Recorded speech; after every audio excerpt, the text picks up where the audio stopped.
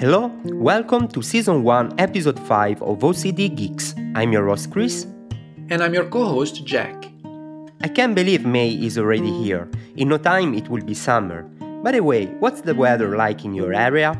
Maybe you are listening from a place where fall season has just begun. Let us know via our social channels. Here, it's a pleasure to see spring blooming everywhere, happy faces around you, always behind the mask. Has been an enduring time for all of us. How are you doing, Chris? Same old. I have daily tasks to accomplish, including our podcast project. I'm getting quite interested in ACT in order to improve my mental health. We talked about this topic a few times together off the records, didn't we? Yes, indeed. I'm sure many of our listeners are already familiar with this concept. Anyways, for those of them who might not know it, could you say a little about ACT, Chris? Sounds good. ACT stands for Acceptance and Commitment Therapy, a field of study started by Stephen C. Hayes. You can expect a mix of concepts such as mindfulness, acceptance, and commitment to your values. In fact, many of our mistakes are made because we tend to incur in the same rigid thinking patterns and schemes, reproposing on an unconscious level, and so making it really hard for us to notice and change them. It takes a lot of time and effort to change habits, to set our minds on the right frequency, and patience as well. You're right, Jack. As said in episode 1, we are not medical doctors, and first of all, we advise you to contact a specialist or a mental health supervisor in order to seek help if you feel like needing it. It's not your fault if you can make it on your own. We did it as well. That's correct, Chris. Again, I can't help but recommend the great book The Happiness Trap by Russ Harris. It's one of those rare books that once I finish reading, True Detective, How I Met Your Mother, and many others, but I unfortunately left others behind along the way. What's your story with TV series, Chris? I could spend hours and hours about TV shows I've enjoyed during the last 3 decades.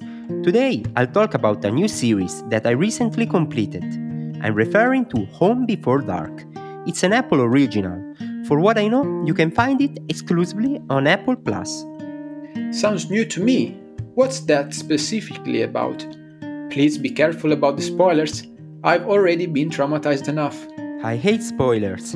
I remember a guy in high school used to spoil the TV show Lost. I'm not surprised he's not a friend of mine anymore. You did well, Chris. Friendship is important. Of course it is. And back to Home Before Dark, it tells the story of 9-year-old journalist Hilda Lysiak. She's incredibly smart. With her family, she moved from Brooklyn to her father's childhood hometown. There, she will be involved in solving a mystery related to the kidnapping of a young boy back in 1988. I was involved in the story from the beginning, and I felt part of the team of classmates looking for answers.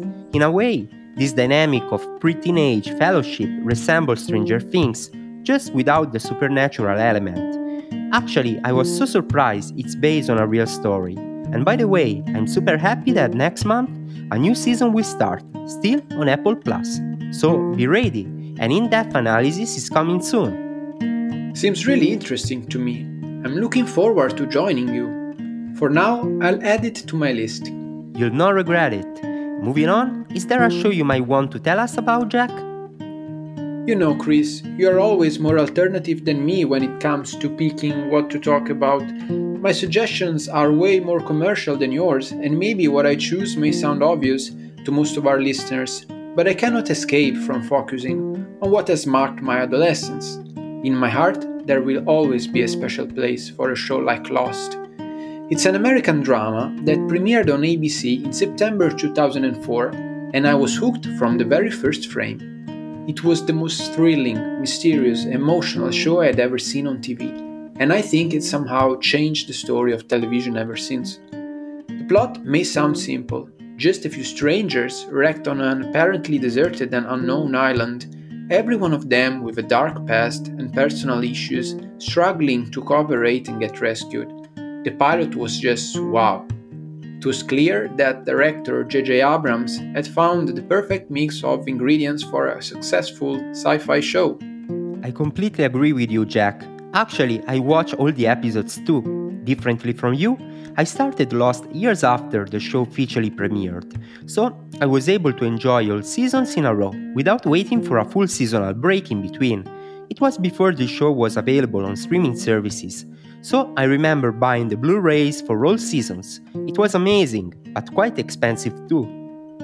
I'm sure most of you guys in your 30s have already watched this masterpiece, but in case you missed it, you can still enjoy directly on the most popular streaming services. Sounds like a good advice. So, that's all for today. Feel free to reach us at chris.ocdgeeks@gmail.com and jack.ocdgeeks@gmail.com. If you like to dive deeper into this topic, let us know, or simply follow us on YouTube and Instagram on our pages OCD Geeks. You're welcome to visit our brand new site at www.ocdgeeks.me. We have high hopes for our webpage. Remember, you are with us in creating our community. Plus, your support helps a lot to let the world know about the podcast. So, until next time, let them talk, our freaks. We stay tuned on OCD Geeks.